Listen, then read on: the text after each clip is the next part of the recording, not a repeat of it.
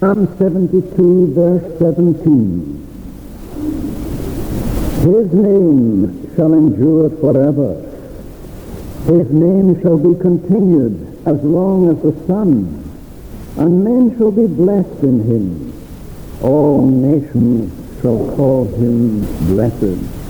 Now in this messianic psalm, we have described for us in the psalm the righteous reign that the Messiah is going to exert. It says that he is going to judge the people with righteousness. And of course the reference there must surely be to our Lord Jesus Christ, that he is going to judge the people with righteousness and the poor with judgment. And then the writer goes on to tell us of how it's going to be a perpetual reign. It's not going to end. It's going to continue forever. He says here, they shall fear thee. That is, the people shall fear thee as long as the sun and the moon endure throughout all generations. That is how extensive the reign of the Messiah is going to be. He is going to rule forever. And his reign too is going to be universal. It's not just for one part of the universe, but for the whole universe. He shall have, it says, Christ Jesus. He shall have dominion also from sea to sea, and from the river unto the ends of the earth. What a wonderful time it will be when Christ is acclaimed King of the universe. What a wonderful thing it will be when the Prince of Peace is exercising his reign of peace to the ends of the earth.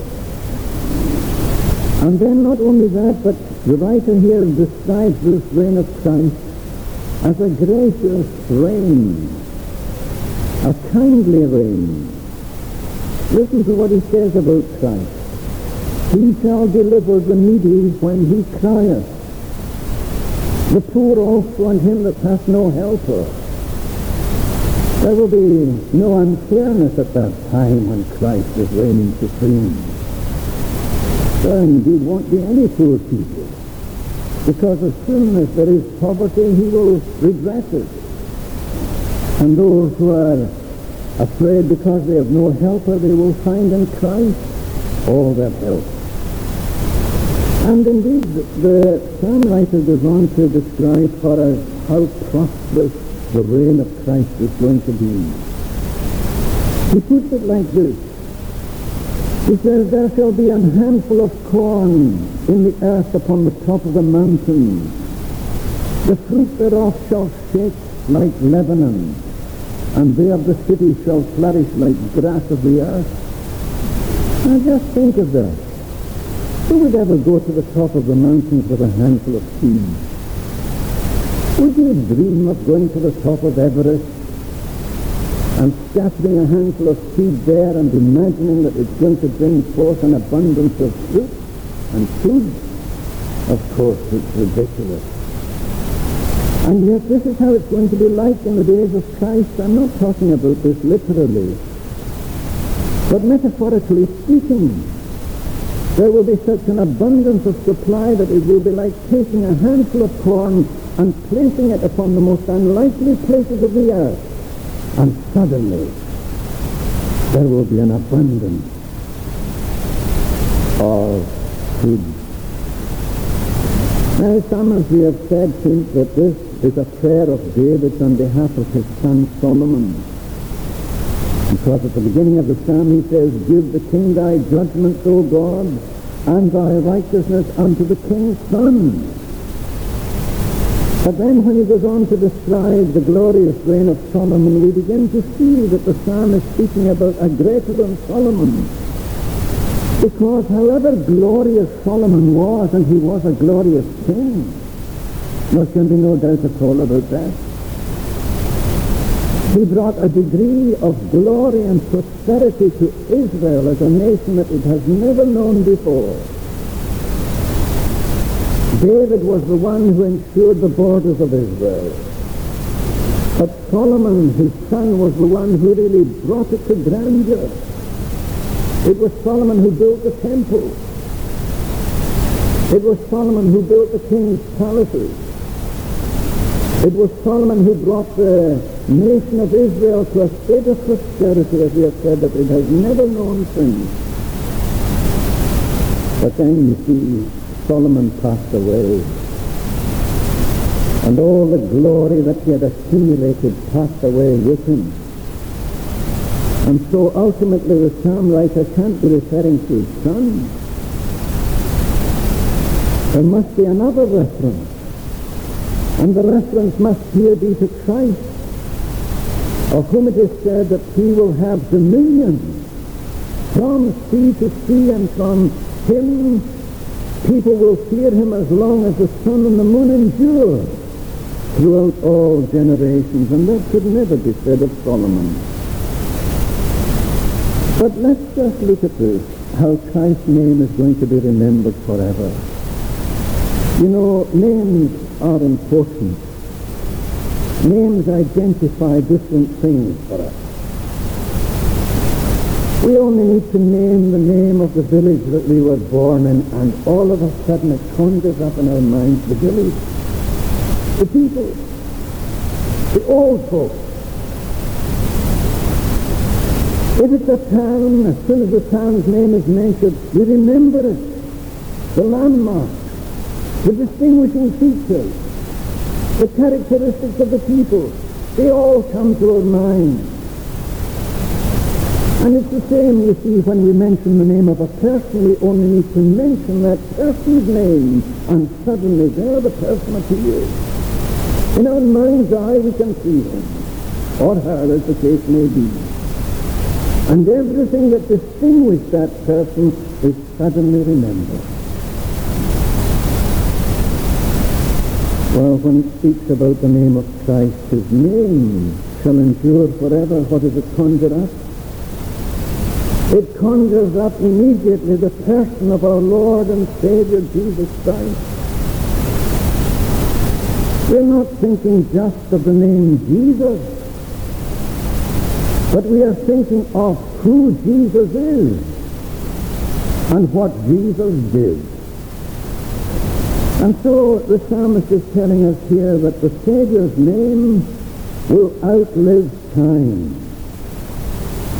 His name shall be continued as long as the sun, and there is no end to the sun's reign.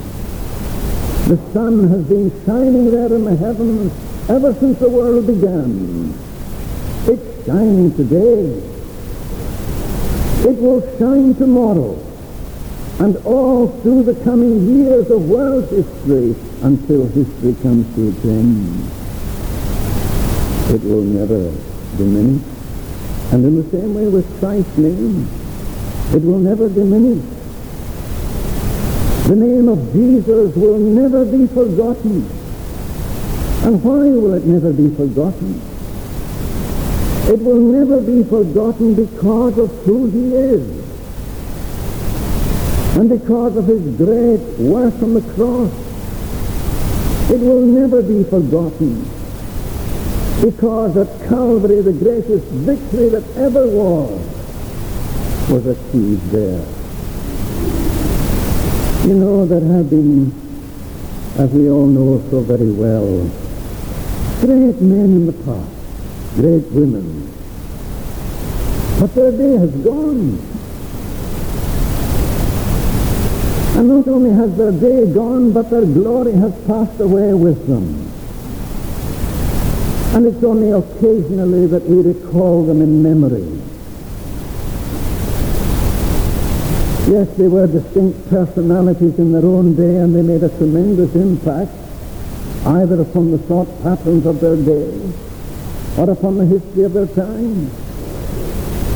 If I were to mention, for example, to you the name Aristotle, some of you would say, I don't know who you're talking about. Others might say, oh yes, I remember Aristotle, the great Greek philosopher. Yes, I remember hearing about him. And even being reminded of his philosophy when I was doing some studies at one time or another. The same with the name Socrates. the famous Greeks, celebrated names. Or, for example, coming to our own country, Scotland, if I were to mention David Hume, yes, I don't know very much about David Hume. I don't even know the name. But in his day, David Hume was very, very important. Perhaps he didn't bring a degree of importance to Scotland that we would have liked because he was an atheist. Or perhaps we might more correctly describe him as an agnostic. But he had a tremendous impact upon this land of ours in the 17th century. And to a large extent he affected the church, so much so that there emerged through his philosophical speculations what were known as the moderates in the church of his day. But then who remembers David Hume? His name is just a byword. And you would never have thought about him unless I had spoken about him today to you this morning. But it's different, you see, with Christ. His name shall endure forever. You know, I've gone out, and I suppose you've done this too. I've gone out to Beaulieu and stood there in the square at Beaulieu, and there is a great monument there, you know. I've never actually read it all, but just occasionally I've looked at the inscriptions on the monument, and it's all about battles. Battles long, long before our time. The names of the people who fought in these battles are inscribed on the stone. And of course there's one down there at the station, isn't there? These names were important in their day, but long since forgotten. But now Christ's name is remembered. You know, on this occasion of remembrance, and I know that people sometimes don't like it, and there are people who will say, remember Christ instead of these things of the past. And yes, I was just thinking last night, when I was looking at the program on the Festival of Remembrance, I was just thinking, I said to my wife, there's a lot to thank God for the peace of these years. And that as a nation, although we've departed so far away from God, we still come back to Him. And although it may be very, very formal, yet let's thank God that the name of God is thanked and remembered for deliverance.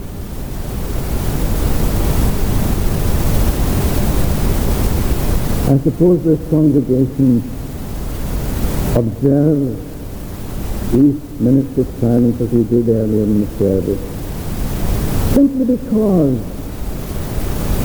after the 1914-18 war, there is recorded in the church session minutes of the Free North congregation this, that the congregation gives thanks to God for the great deliverance and remembers the 90 homes affected by death. Now just think of it. 90 homes. Young men who went away, never came back. It's a congregation in itself, isn't it? There are congregations in the Free Church of Scotland today, they don't even number 90. And here were 90 young men in their prime, in the glory of their manhood. In all probability they would have met and married their girlfriends here and lived and brought up their families perhaps in this very congregation. But like that, they're forgotten. We don't know them. They're not remembered. We can understand the sentiments that were expressed by, I think it was Rupert Brooke, one of the war poets of the First World War, when he wrote this poem called The Soldier. So he says, if I should die, think only this of me, that there's some corner of a foreign field that is forever England. That's an Englishman speaking. I suppose a Scotsman could have said the same. We can think of Wilfred Owen, the young poet who was with Rupert Brooke, killed 7 days before the armistice in 1918. Now I just raise these matters because their names, but they're forgotten, passed into the oblivion of history. But here is Christ. His name shall endure forever. His name shall be continued as long as the sun, and men shall be blessed in him. All nations shall call him blessed. And so his name, the name of Christ, will outlive time. Isn't it in Psalm 135 we read this about the name of our Lord? Thy name, it says, O Lord, endureth forever, and thy memorial, O Lord, throughout all generations. And not only will the name of Christ outlive time, not like other names, but the name of Christ also will be glorified throughout eternity. You see, when time ends,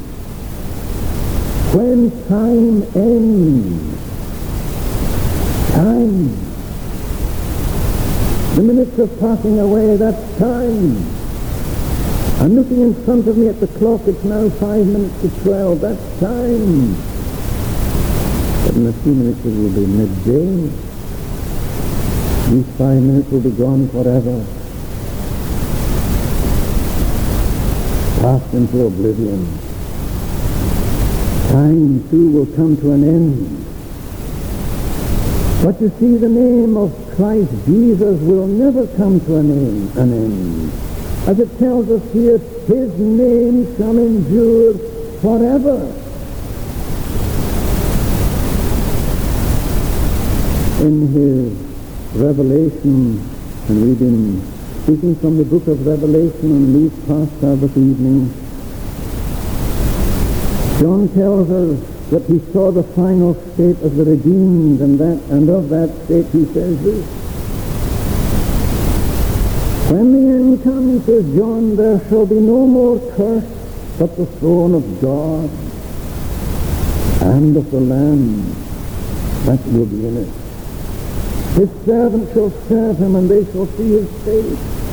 And his name, that's the point, you see, his name shall be in their forehead.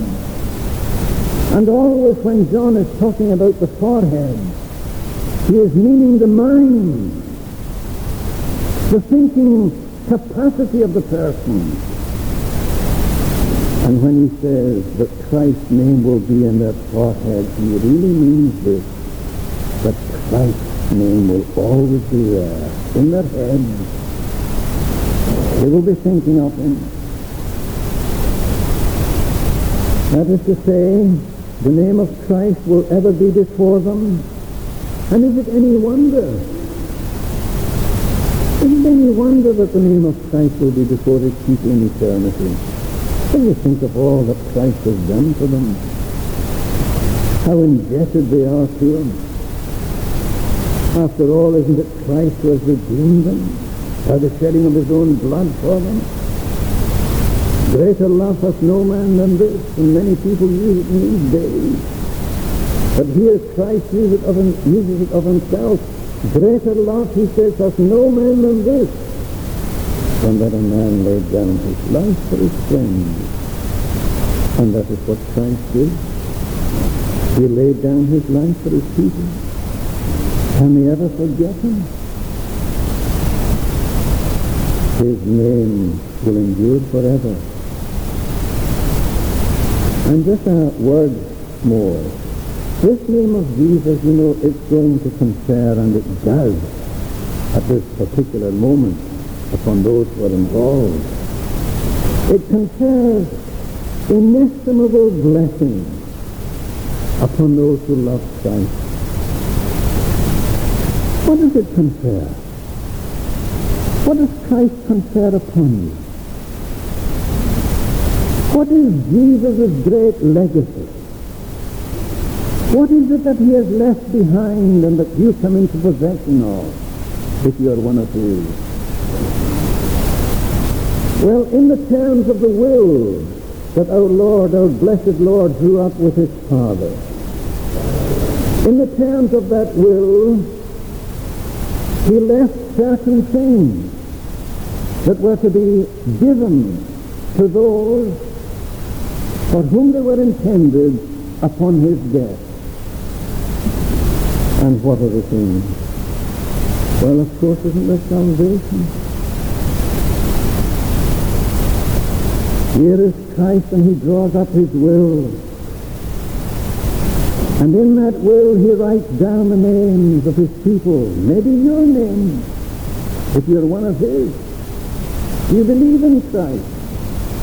Well, if you say, I do, well, remember this, that away back in that transaction that he did with his Father, he said, put that name down there and confer upon that person my salvation.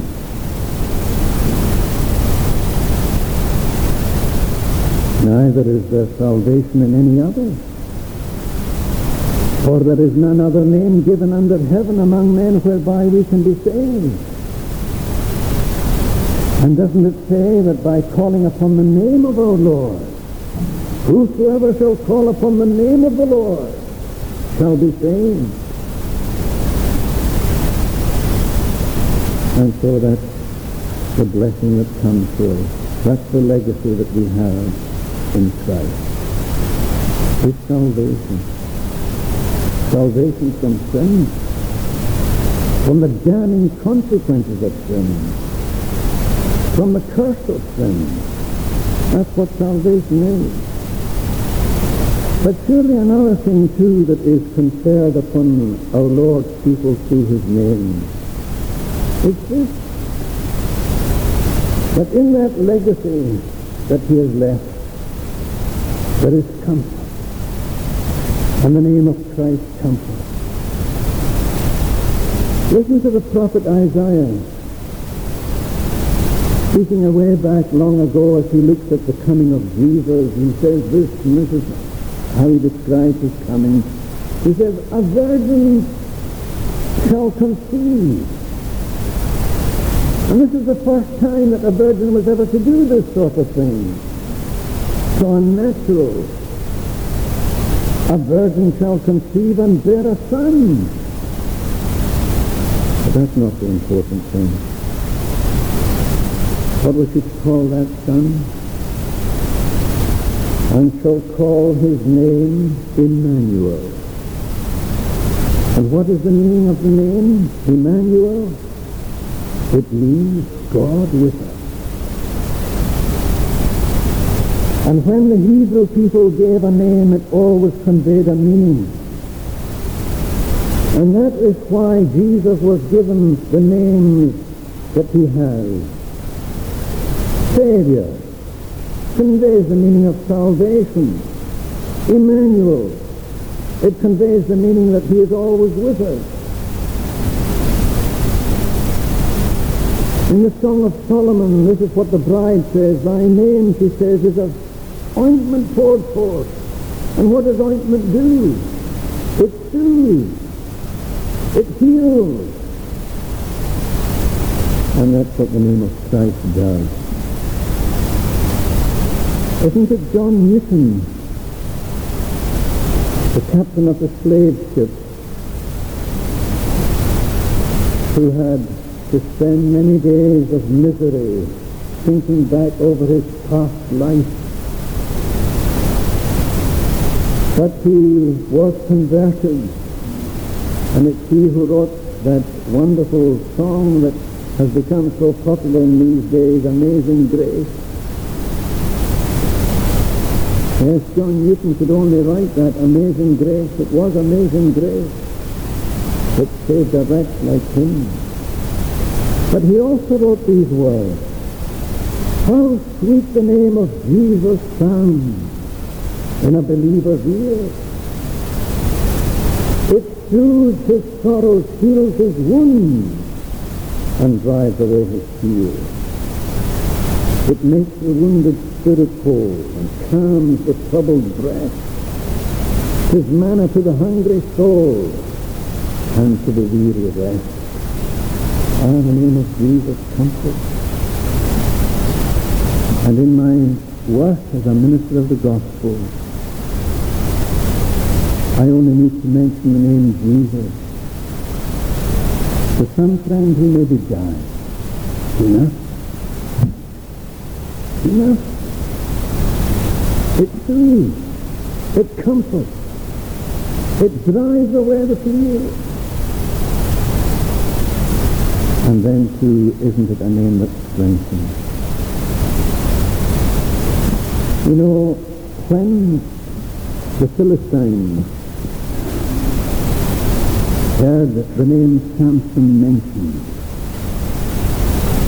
it sent a terror through them. Samson, the champion of the Israelites. If he was on the march, they couldn't do a thing against the Israelites. Just the name Samson was enough for them. And so it is with the name of Christ. It's enough. It drives away the enemy. You might find yourself in a situation of fear. Could be anything. I remember, for example, one of my friends saying that he went to a spiritist meeting. I don't know why he went there, but he went there on one occasion. It can be a weird sort of thing. It can be eerie. And he began to feel an eeriness, an unhappiness, a sense that he was in the wrong place. And he began to mention the name Jesus. And as soon as that name was mentioned, those who were holding this meeting had to come to a stop. Couldn't go on. Even the devils believe and tremble. What are we to do with these? With these devils? When Jesus came to heal the demoniac? What are we to do with thee, thou Jesus of Nazareth? Art thou come to torment us before the time? His name is as ointment poured forth. His name is as a strong tower into which the righteous flee and are safe. The name of Jesus. His name shall endure forever. Let us pray. Our gracious God, we thank thee for our Lord and Savior Jesus Christ. We thank thee for all that that name conjures up for us when we think of him as Jesus, who was to save his people from their sins, as Jesus, who was to be with his people on throughout their existence. Lo, I am with you always, even unto the end. And as we think of that dear name, we bless thee, O Lord, for Christ who adorns the name. Be with us now, take us to our homes in safety, and blot out our sins. In Christ's name we ask it. Amen.